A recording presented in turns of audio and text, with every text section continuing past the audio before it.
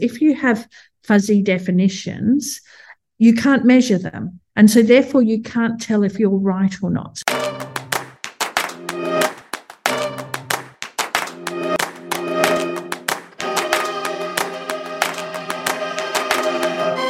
Welcome to Branding Over Wine, an exclusive podcast by Branding Mag.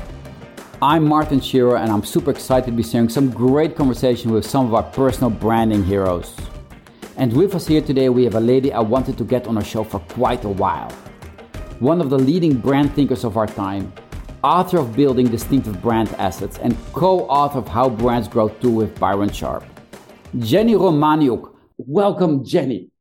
Before I introduce you, could you please say something about yourself to introduce yourself to the audience? Hi, thank you, Martin. My name's Jenny Romaniuk and I'm a research professor with the Ehrenberg Bass Institute for Marketing Science based in Australia. And I've basically spent most of my life asking questions and answering questions about marketing and then sharing that with people. Super. Well, as I mentioned earlier, I'm a big fan of Ehrenberg's work, also Rachel's work and your work. And what I found very fascinating is how you seem to have more of a view of brands in a more, let's say, research-based setting. So really looking at the data, looking at what drives brand growth in the long run. And that is more looking at the academic side of the work, more looking at what does the data actually tell us and go beyond correlations, which of course is really easy. I mean, if there's something consultants are good at is showing graphs of correlations and not looking at the big picture. And I think that makes researchers like you very valuable for us marketeers, because we have a more objective view of how brands grow. Now, if I can put it out there with an easy question. So if you can give advice to, let's say, a brand builder, and you have to give 3 or 4 main areas of brand growth, so you have to grow your brand. What are the things you would put out there and say, this is the way you can grow your brand? Well, the evidence tells us that, thank you for the kind words. The evidence tells us that brands grow by expanding their customer base. So that means you have to know who could buy your brand, so who's in your category, and then work out how to get more of them.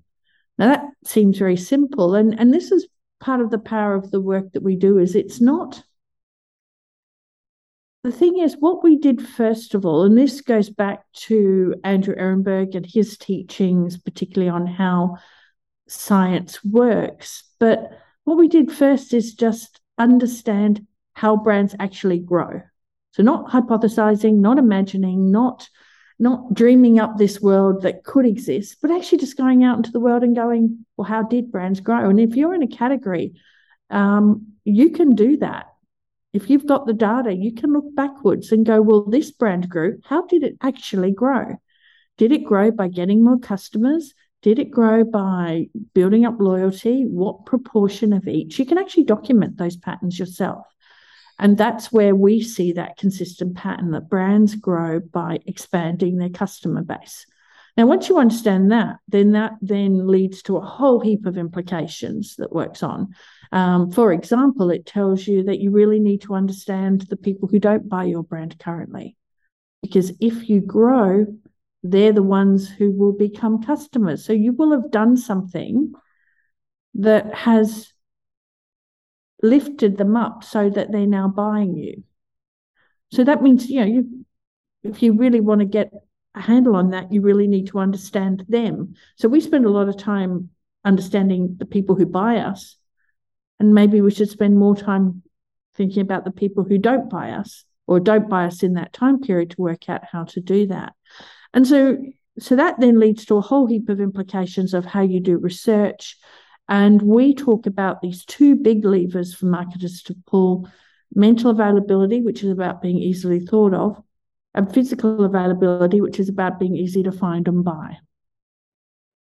That is so super fascinating. Now, I think many of our marketeers already know the terms of mental availability and physical availability, or at least heard about that. So we'll dive into that a bit deeper a little bit later on. It's good to have the context of how Aaron Bart and your team, which I believe is, let's say, probably the most famous marketing team there is out there, let's say, on the academic side, with physical availability and mental availability. Now, physical availability, in my opinion, that is a little bit of a duh that brand marketeers sometimes forget, and commercial people instinctively know better, because they know that, when to grow, you have to increase your distribution, increase being out there, increase where your audience is. Yeah, but physical availability is more than just distribution, and that's the mistake. I agree with you that often it's neglected. It's not considered just part of marketing. It's like that's logistics, that's sales, it's out there. But actually, it should be. It's part of the growth system. But it's not just distribution. Just being there isn't enough if you're not noticed. So we talk about three pillars of physical availability: presence, which is what you would equate to distribution, being where buying is happening; prominence, which is standing out in that environment, because often in that environment you've got competitive clutter. If you don't have competitive clutter, you've got environmental or mental clutter. So you really want the brand to stand out, and that's where distinctive assets can help, visual standing out.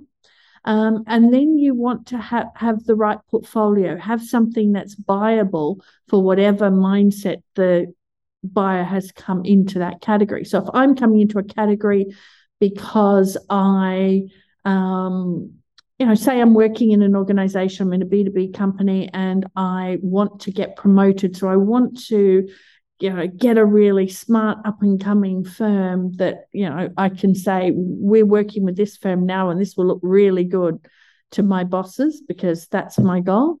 Then if you want to be someone who I hire, that's what you've got to have. You've got to have something that shows that you can fulfill that for me. So it's not just being there. We know lots of things are available, but we just don't notice them, or we do notice them, but they don't have what we want at that time. Indeed. And that's the link when you go perhaps from sales to marketing and back and forth again on there. So this is what I really like about Aaron Bart. It has a uniform vision that connects both parts of the equation, more, let's say, the how it works in the brain and how it works at just being there, and it's connecting. So I think of it as so mental availability is what goes on in the buyer's brain. Physical availability is what goes on in the buyer's environment, and your capacity to ensure what's in that environment is the most conducive to get them to transact with you. Indeed. Now, to step back a little bit on what you mentioned earlier, but what I found fascinating, that you have to, what you suggested is target your non-buyers. With this, you mean targeting the non-buyers within the category. This is absolutely. I mean, if you're in a growing category, then you may want to look a little bit beyond that, because you do want to make sure that if you've got people coming into the category, that you're reaching them, because they will have very little knowledge about brands in the category. So if you can reach them, then you can get a head start on everybody else. Because if you're a growing category, you need to acquire a certain amount of new buyers just to keep the share you've got. Otherwise, you go backward in share in a growing category. But it's not actually about targeting non-buyers. It's about understanding them. And there's a difference in that, because understanding a non-buyer means that you put yourself in the shoes of someone who knows very little about your brand, isn't looking out for it, won't naturally screen it in, and actually making sure that what you do is noticed by them. And that's actually hard work. If you achieve that, then you will reach your buyers, because they're the easy ones. So, there's an old adage that is, if you have to eat two frogs, eat the biggest one first, because that gets the hard task done and then makes the second one a bit easier. Apparently, I've never eaten frogs, so I'm not 100% sure if that is the case. But, it's that sort of thing, is if you do the hard thing first, then it makes, in this case, the easier thing redundant, because you will we know that buyers, for example, are 2 to 3 times more likely to notice any advertising a brand does. They're just more in tune, more likely to screen in things that are going on that the brand does. So you don't actually have to work that hard to get noticed by buyers. I mean, you have to work because you have to get through all of the other attention filters. But it's the non-buyers that you need to grow. And when I say you need to grow, what we found is that one of our corporate sponsors actually did a test where they're a large multinational company with lots of brands. And they went and they looked at their last couple of years, got the brands that grew and looked at how they grew. So just documented. So brand X grew. How did it grow? Penetration versus loyalty. And then they got the brand plans that the marketers had put forward because they're like, well, maybe the brands that grew, everyone planned to grow in a certain way. So, what they found is when brands grew, they grew more by penetration, only a little bit by loyalty, the same patterns we find. So then they took to the brand plans and said, well, maybe all these marketers had planned to grow by penetration. What they found, no, actually. There were, amongst the brands that grew, there were brand plans that planned to grow by loyalty, by penetration, by a mix of both. And so what that tells us is it doesn't actually matter what you plan to do. If you grow, this is how it will happen. So some of those marketers that plan to grow by loyalty accidentally stumbled across something that got them more customers. And so they grew not because the way they had planned to grow, but just because they were lucky enough to find something that worked. So that's why when I say you need new customers to grow, it's not a choice. It's just the way the world works. Super. Now, perhaps it's a bit of a nuance, but I found this fascinating as well. So you now mention targeting consumers within the category that are not buyers of your brand yet. How does it relate to targeting consumers within the categories that are light buyers of your brand? Well, both are the hard to get people. So when we talk about light buyers, it's usually in the context of packaged goods. And light buyers just means infrequent buyers. So they might buy you only once a year. And if you think about things that you buy once a year, how easy is it not to buy it and not even know you didn't buy it? That's the big terms of marketing. So when brands decline, they decline more in penetration than they do in loyalty. And so it's those light once only buyers that drop off first. Yes. Because they're not getting the reinforcement that they need to remind them, oh, yeah, I only drink Coke once a year. And maybe I only have it when I'm really hungover. And, I just forgot. And so Coca-Cola doesn't remind me, hey, don't forget, you buy us occasionally. So that's why light buyers are important because they're also the ones that if you grow, they will grow, and out of your customer base, you'll get the more increase in sales. But when, of course, you get to durables, you don't have so much light buyers. You just have buyers and non-buyers. That's one of the things that I also wanted to address. Indeed, durables have light, let's say buyers and non-buyers. But still, if you're a larger durable brand, you often have more than one line of products. Yep. So you could work on that, you could say, and perhaps that's why it's so important for durables to, actually for everybody, but perhaps for durables it's more visible, to increase the range, because then you can make better use of your branding power. Because if a person only... To a certain extent, we find cross-selling isn't a path to growth. It's not. So that's the limitation. No. Whenever we've that's fascinating. We've looked at this decade. So we've looked at this in a whole range of like banking, insurance, things like that. Again, those brands, they grow. They vary much more in the number of customers they have than the product range of those customers. So loyalty in terms of cross-selling isn't a path to growth. Now, but that doesn't mean you don't have a product portfolio.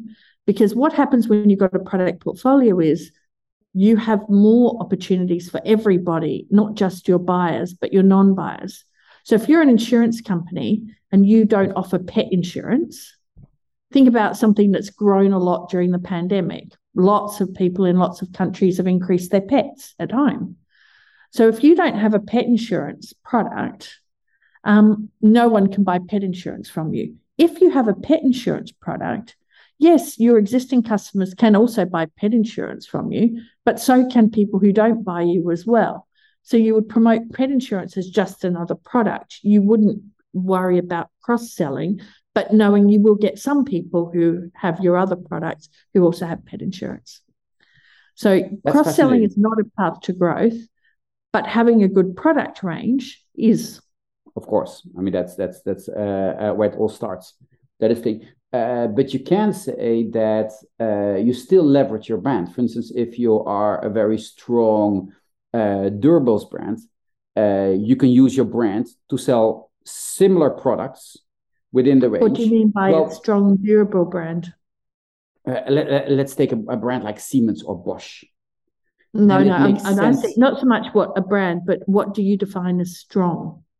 How do you know if a brand is strong? I mean, I can talk about big brands and small brands, so brands that have lots of customers and brands that don't have many, but I don't understand what a strong brand is. Yes, I guess that will just totally suck up all the time in our conversations. I'll try to keep it very simple.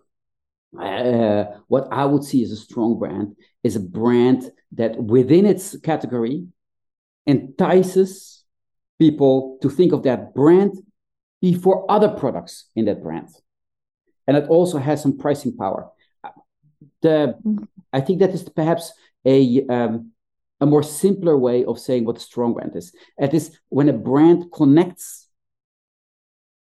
to the aspects of the product that the product should resolve in the lives of the consumers. Mm-hmm. I would call that a strong brand, and that if that helps. I'm not sure it's the best definition, and I'm sure that everybody has a separate definition of this. So and that's the problem. Yeah. that's where when we have sort of fuzzy concepts in marketing that everyone mm-hmm. has a different definition of what it is, it actually doesn't help us. It actually sets us back. That's why I talk about big brands and small brands, and I can talk about brands having certain characteristics in certain metrics and by big brands I mean big in share, stroke number of customers, because those two things are related. So it is. And I mean, this is part of the problem of whenever I ask people that sort of question, because the sort of thing is, it's hard to articulate because it's not very well defined. And I think it would be really good for everybody if we had really strong definitions of these things that we could all agree on. It'd make life so much easier. As a small intermezzo, that brings more of a philosophical discussion into this, because it's more of, let's say, a Platonian Socratic discussion, if you want to call it that way, that you can know what it is without actually defining it properly. So, for instance, just as you could, as Plato or Socrates mentioned, you have a table. Everybody would have a different definition of a table, but if you say the word table, everybody has more or less the image in there. This is how I see it in brands. Yeah, but with a table, you have characteristics that are prototypical of a table. Yes. There's a way to measure if something is a table or not. Yeah. And that's where it comes down to, is if you have fuzzy definitions, you can't measure them. And so therefore you can't tell if you're right or not. So I'm an empirical scientist. I like to boil things down from how can I test if I'm right or not, knowing that I'm not going to be right all the time because no one is, but I can't know if I'm right or not unless I can empirically test it. And to test something, it needs to be able to be operationalized. And that means it does need to be made concrete. It doesn't have to be universal. You can have multiple measures for the same concept, but you actually have to have at least one measure. Otherwise, what happens is you're never wrong, but you're never right either. And that's why I always like to prod people when they use terms that I don't really understand what it is, because I think it's just really important that we all have a language as a discipline that makes sense to us as much as possible. And we don't use, we don't use, I think the term for it is called weasel words, words that could mean lots of different things to people. Yes, so it allows us to kind of weasel out of having to commit to, oh, I definitely mean this. Because if you come back and you go, oh, I tested this and it didn't work, I can go, oh, you measured it wrong. No, that's not what I meant. Yes, I didn't want to get too much off track, but I think it's just important. I totally agree that different people, different academics, different marketeers can have different definitions of brands, but we should at least define what we mean. And then we can say, okay, your definition is slightly different on these metrics or on these characteristics. Mm-hmm. And this is what I mean with a brand. And this is what a brand, let's say a strong brand. This is what you mean with a strong brand. Mm-hmm. That makes sense. And then we can at least have a discussion where we agree and have a discussion where we don't agree. We can test it. We can actually get evidence and know what is right. And that's the thing, that the more we treat marketing like a science where we can develop testable hypotheses and work out if they're working or not, the stronger we are as a discipline, the more credible we are as a discipline. And that's, that's part of what we push for, is to get that credibility, and particularly in the area of branding, where we have so many things that are made up. Fluffy. And I don't mind that, because I think, coming up with new ideas and things is great. It's part of, the innovation and understanding. But we need to be clear on the measurement and the articulate, how we can actually test those ideas. If we can't do that, then I find the ideas useless. If you can't give me something that I can test, no point worrying about it. It's a story. Spoken as a true empirical academic. Indeed. That is that. So just to get back to an earlier thing, which I also found fascinating, is that when consumers are in front of the shelves, they should see, have as many hooks to different ways they can use a product or have a buying moment, and that will increase sales. Now, I believe in your writings, you call those category entry points, which I find an incredibly fascinating, over-encompassing theme that you can use to tie in the different ideas of the role the brand plays in a person's life, the occasion the brand has, if in some brands occasions play a role, some brands not, how people use it, the image a brand has, and does it give image to the consumer. So all these reasons why a consumer should buy a brand, you seem to have tied into one over-encompassing theme called category entry points. Can you mention something about that? Yeah. So category entry points are what are commonly referred to as brand attributes, but not all brand attributes are category entry points. So category entry points are a subset of attributes that people use, and you're right, they tie together the consumer's lives with the category, because they represent that transition point when someone goes from being a category buyer, from being a person to being a category buyer, and therefore a potential brand buyer. Okay, so I'm going through my life. I don't have anything a day, and then tomorrow night I am going out to dinner with my niece.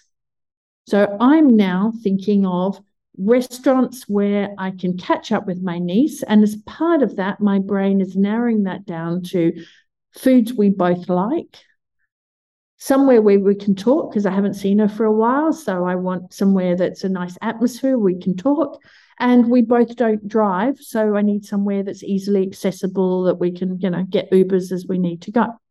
So all of that is shaping the restaurants that I'm considering for dinner tomorrow night. Now, I might have another dinner on the weekend with friends, and I will have a totally different set of category entry points for that occasion, because it's different people, different time, different day, all these different things that will feed into it. So category entry points are essentially the internal and external factors that shape the brands that are retrieved and then thought of in buying situations. So that makes them basically the underpinning of mental availability. These are all very rational, let's say, underpinnings of a category entry points. Can category entry points be exactly? That's exactly the question. Can category entry points? So I talk about the 7 W's. So there's 7 W's that are a framework. So there is, some of them are very rational, because people are rational. where the location you are can influence what it is. When the timing can influence it. So that can be time of day, time of week, time of year. It can be how long you need something to take, if you need something quickly or if you can take a long time. With whom or for whom, that reflects the influence of other people. So that can be who you're with. So in this case, I was talking about being with my niece. But if I'm buying a gift for someone, I might have that in mind. Or if I'm going somewhere and I'm meeting people, I might think of, those people will influence. So if I've got friends who are, say, great wine buffs, I might think of places that have really good wine lists because I've got them in mind when I'm choosing it. How feeling, which is those emotions that you can have either before you enter into a category, so things that you might want to address by category consumption, emotions that are generated during the category, so how you feel during that, and then afterwards, how you might want to feel afterwards. So your emotions can actually be in any of those three dimensions depending on the category. So for example, if I've been running and I've got a sore knee, then I'm thinking of things that will stop my knee from hurting because I don't want to feel pain at the end of it. But if after this podcast I go, yay, that went well, and so I decide I want to have a celebratory drink, I will think of something different, and that will be capturing the emotion at that point in time. And then we have while, which is activities you're doing at the same time, before or after, that can influence. And with what, which is co-consumed categories, things you also might engage with at the same time. And why, which is the internal motivations. So category entry points can come from a really across wide range of different areas. And that's the thing of, so when you talked about bringing together, I mean, most people, when they interact with category entry points for the first time, the full set, recognize at least some of them from needs, usage and attitude studies, need-based segmentation. We've had these things fragmented throughout if they've done anthropological work, they come up there. This is about bringing them all together to recognize that one person can engage with a category for many different category entry points, just as much as there can be diversity across people with category entry points. And so let's say this category entry points unites all the different reasons that a brand can be linked to buying. Can I translate it in that way? I would put it more of these are the thoughts that people have. I don't like to use the word reasons because I think that leads people to think more rational, and they are not all rational. They're really quick thoughts that people have.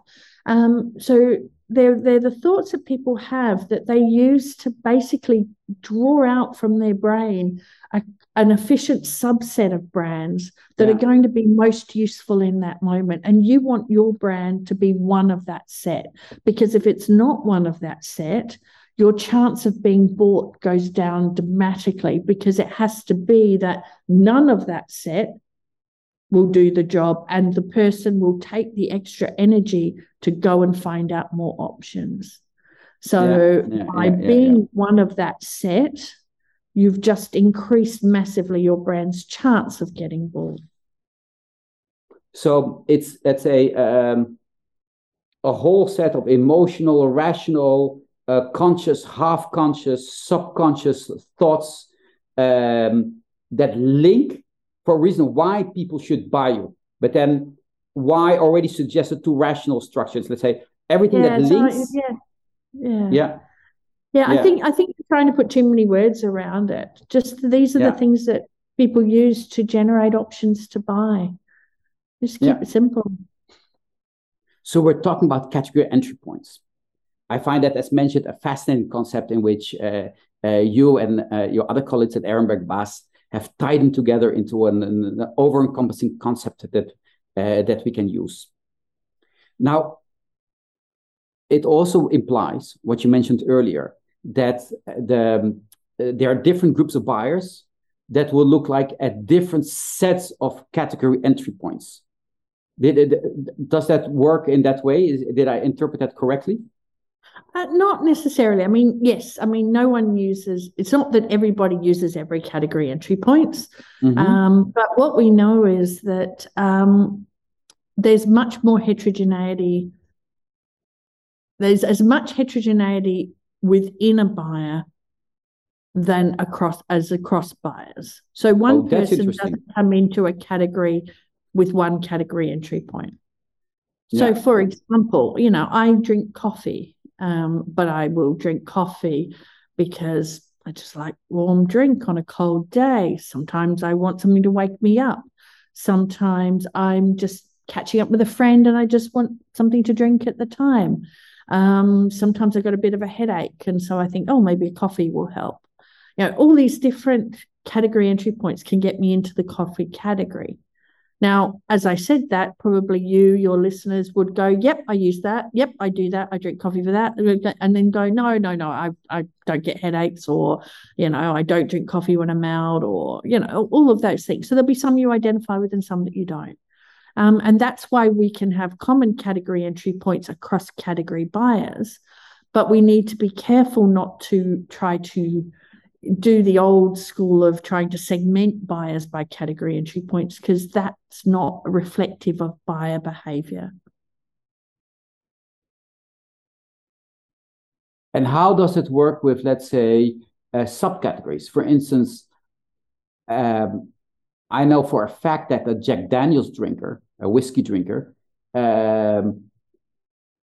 drinks Jack Daniel's the same moments as a Scotch drinker, but they're also different moments, and they're also different type of, let's say, consumers to a certain extent.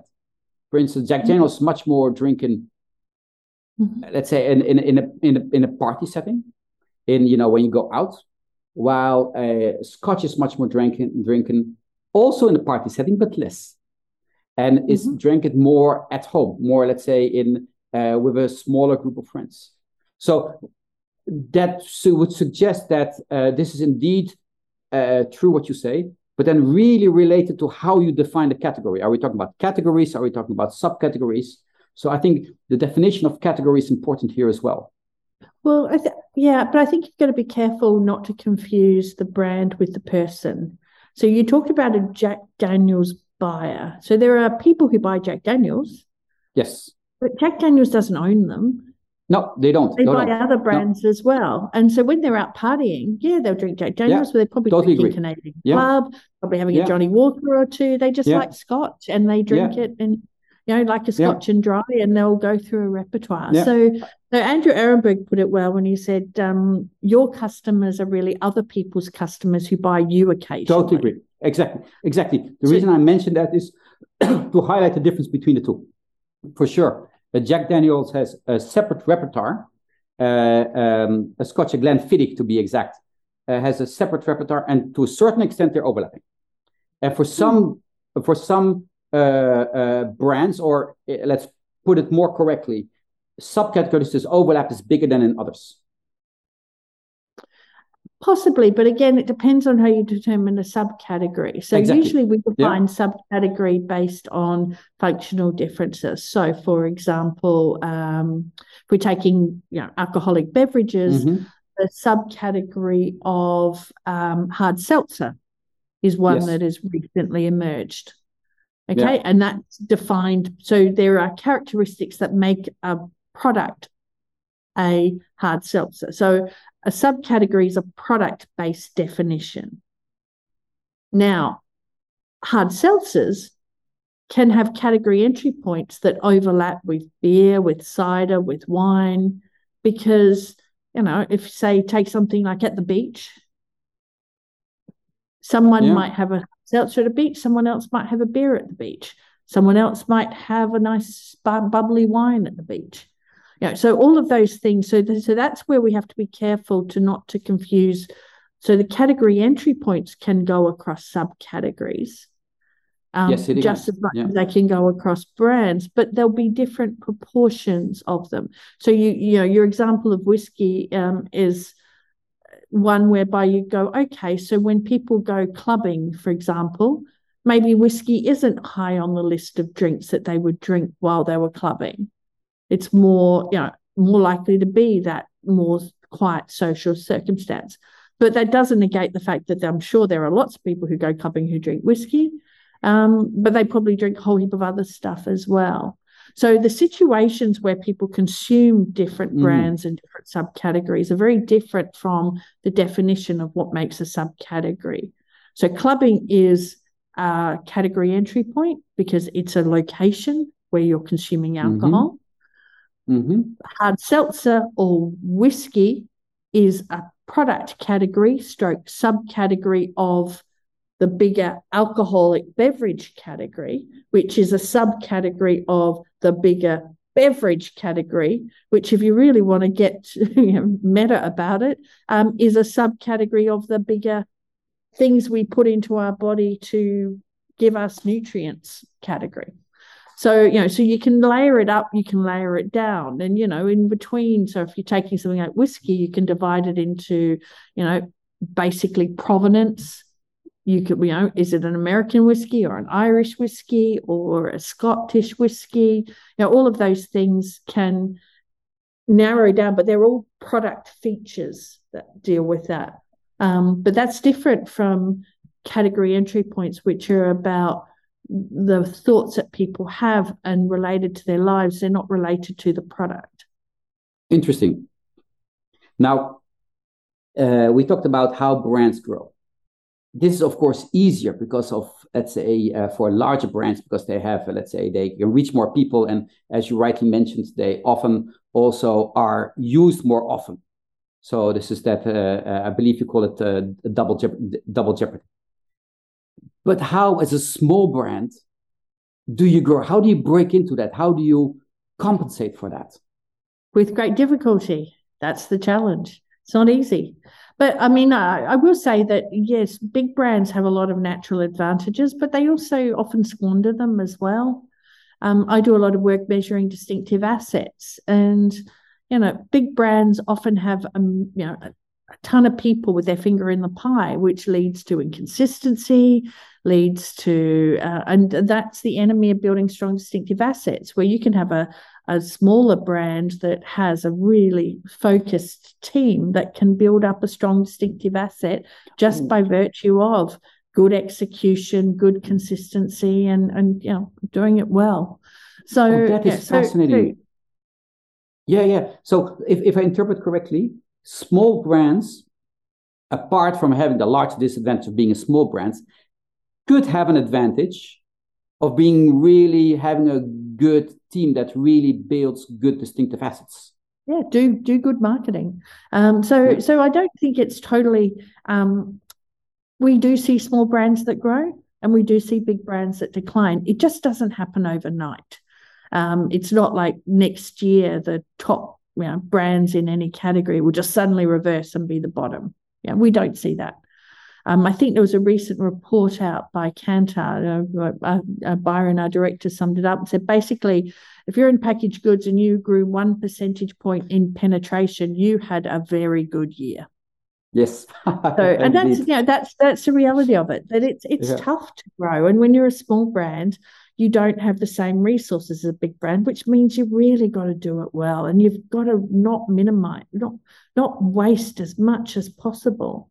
So that's where getting very smart in how you're doing your work, doing your marketing is really important. Not wasting your media dollars, not wasting your anything you put out there, making sure it's all really well branded, taking advantage of every opportunity that you can. It's hard work, but you can do it, because we do see small brands that grow and they become big brands. You mentioned in this process that to build distinctive assets. Can you explain a bit more to us what you mean with distinctive assets? It's a term that is starting to get used a lot, but I'm not sure if we all understand it properly. Yep, no, happy to define. So distinctive assets are essentially, we define it as anything that's not the brand name, but that you want to trigger the brand name in category by a memory. So it's anything sensory, but typically in marketing, we work predominantly with visual or audio assets. But you can have distinctive assets that are about taste, about touch, how something feels, or about smell. It's just they're not as easy to manipulate because they require the buyer and the brand to be co-located in order for that to happen. You can't touch something if it's not physically there. You can't smell something unless you're in the environment. So, so those sorts of asset types are less flexible. So the brand name is essentially the biggest distinctive asset you have. That's your name. But you can have other things that are proxies for the brand, whereby when the buyer experiences them, they don't even have to think about it. The brand just comes into their mind. And so that's how you know something is really strong. And we measure it based on, so if you ask me, how do I define a strong distinctive asset? Going back to our early discussion, that's based on two metrics, fame and uniqueness. So uniqueness is the degree to which a brand owns the distinctive asset, that it's the only brand that buyers think of when they're exposed to that asset without the brand. And fame is how widespread that ownership is, how many category buyers do that. And you have a strong distinctive asset when you have close to, or ideally around, 100% fame, 100% uniqueness. Because what that means is that every category buyer, when they see that asset, thinks of your brand and only your brand. So that suggests that positioning, but with a slightly different definition, somehow also plays a role, because you have to focus on the uniqueness of your distinctive assets. Yeah, but it's not positioning in the brand attribute in the traditional sense of the words. I know. If other brands use the color red, there's no point in choosing red because you'll never own that because other brands use it. If you were going to launch a fast food place tomorrow, I'd suggest, don't use a yellow M because that's going to be confusing.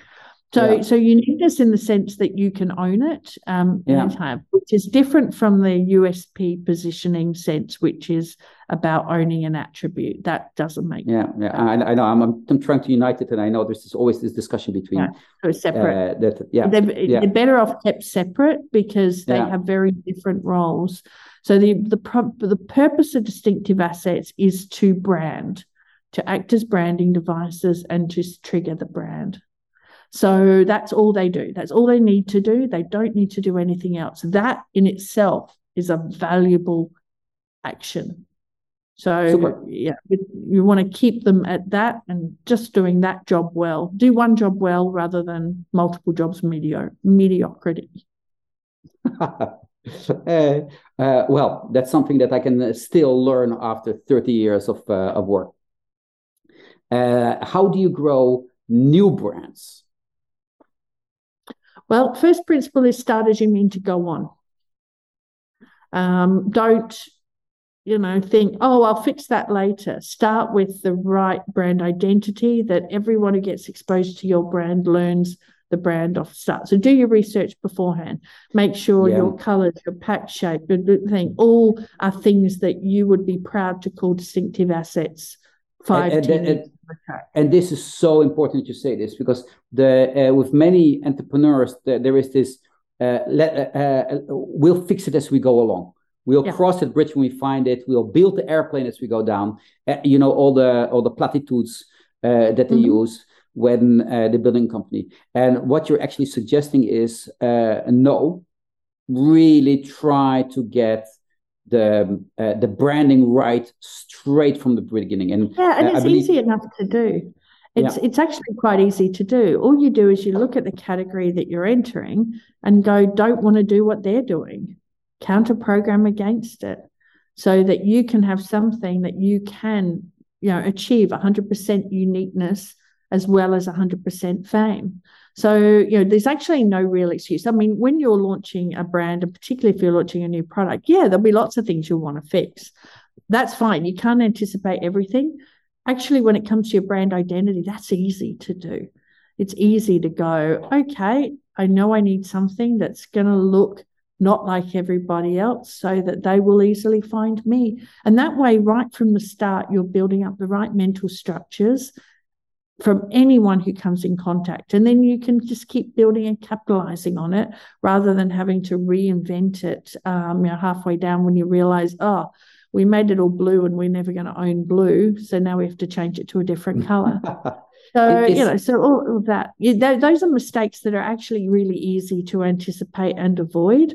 So that's why I really encourage the first thing. And the second thing is, remember that there's a pattern to how new brands acquire customers. First of all, the first customers you get will be heavy category buyers. And the reason for that simply is, there's two reasons for that. The first is they're more likely to be buying from the category when you launch, because they buy from the category a lot. The second is, the more you buy from a category, the more brands you buy from. And so therefore, they've got more room in their repertoire. Okay, so they buy naturally from more brands. So you're easier to slip another one in.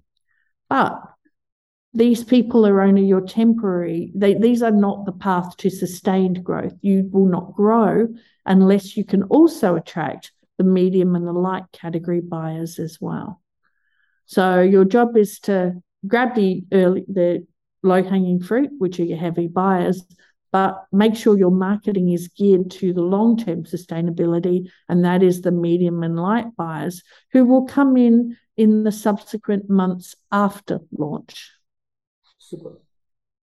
Last question. Consistency. This is always a big theme for brand builders. Do new brands have to be more consistent than already existing brands, or that really doesn't matter? Depends what you mean by consistency. I think this is poorly understood. So there's two types of consistency. There's consistency in form and consistency in use.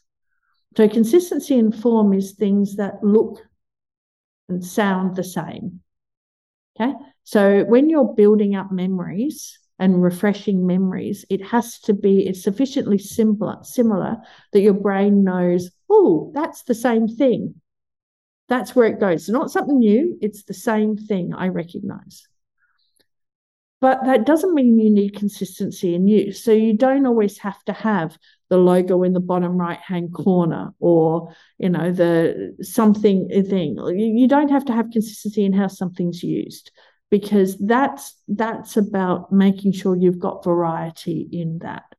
So all brands, whether new, existing, big, small, need consistency in form when they're building up memories and refreshing memories.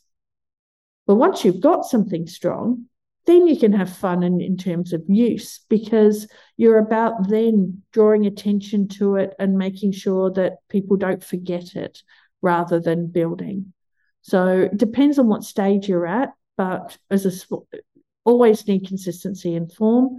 The consistency in use is something you get to leave, you don't need, and in fact can be keeping an asset fresh if you try to be too restrictive on how it can be used. And that's after the memory structures are built. Then you can play around more with them. Then you can play around with it. You have to do the work before you do the play. Yeah. And that's why marketers like to rush to the play part first. But no, you've actually got to put the hard yards in and do the work first to build the asset. Then you can play with it. I think that's a very good way to close. So first we build the assets, and then we can play with them.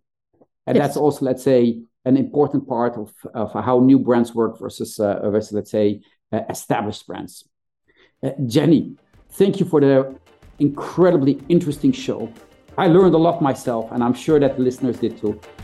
And I'm sure that we'll speak to each other in the future again. Great, thank you. It was a lovely conversation. And any of your listeners, do feel free to connect with me on LinkedIn. So always there. Cheers. Super. And a big thank you, Jenny, for joining us today and sharing your valuable insight, theories, and research. Found our discussion fascinating indeed, especially your vision and research on how brands grow and category entry points. I hope, dear listeners, that you found these insights inspiring as well. And if so, please share our Branding Over Wine podcast with friends and colleagues. And when you have a moment, we'd love to get your reviews or ratings. Hope to have you all listening on our next podcast, and thank you all for tuning in.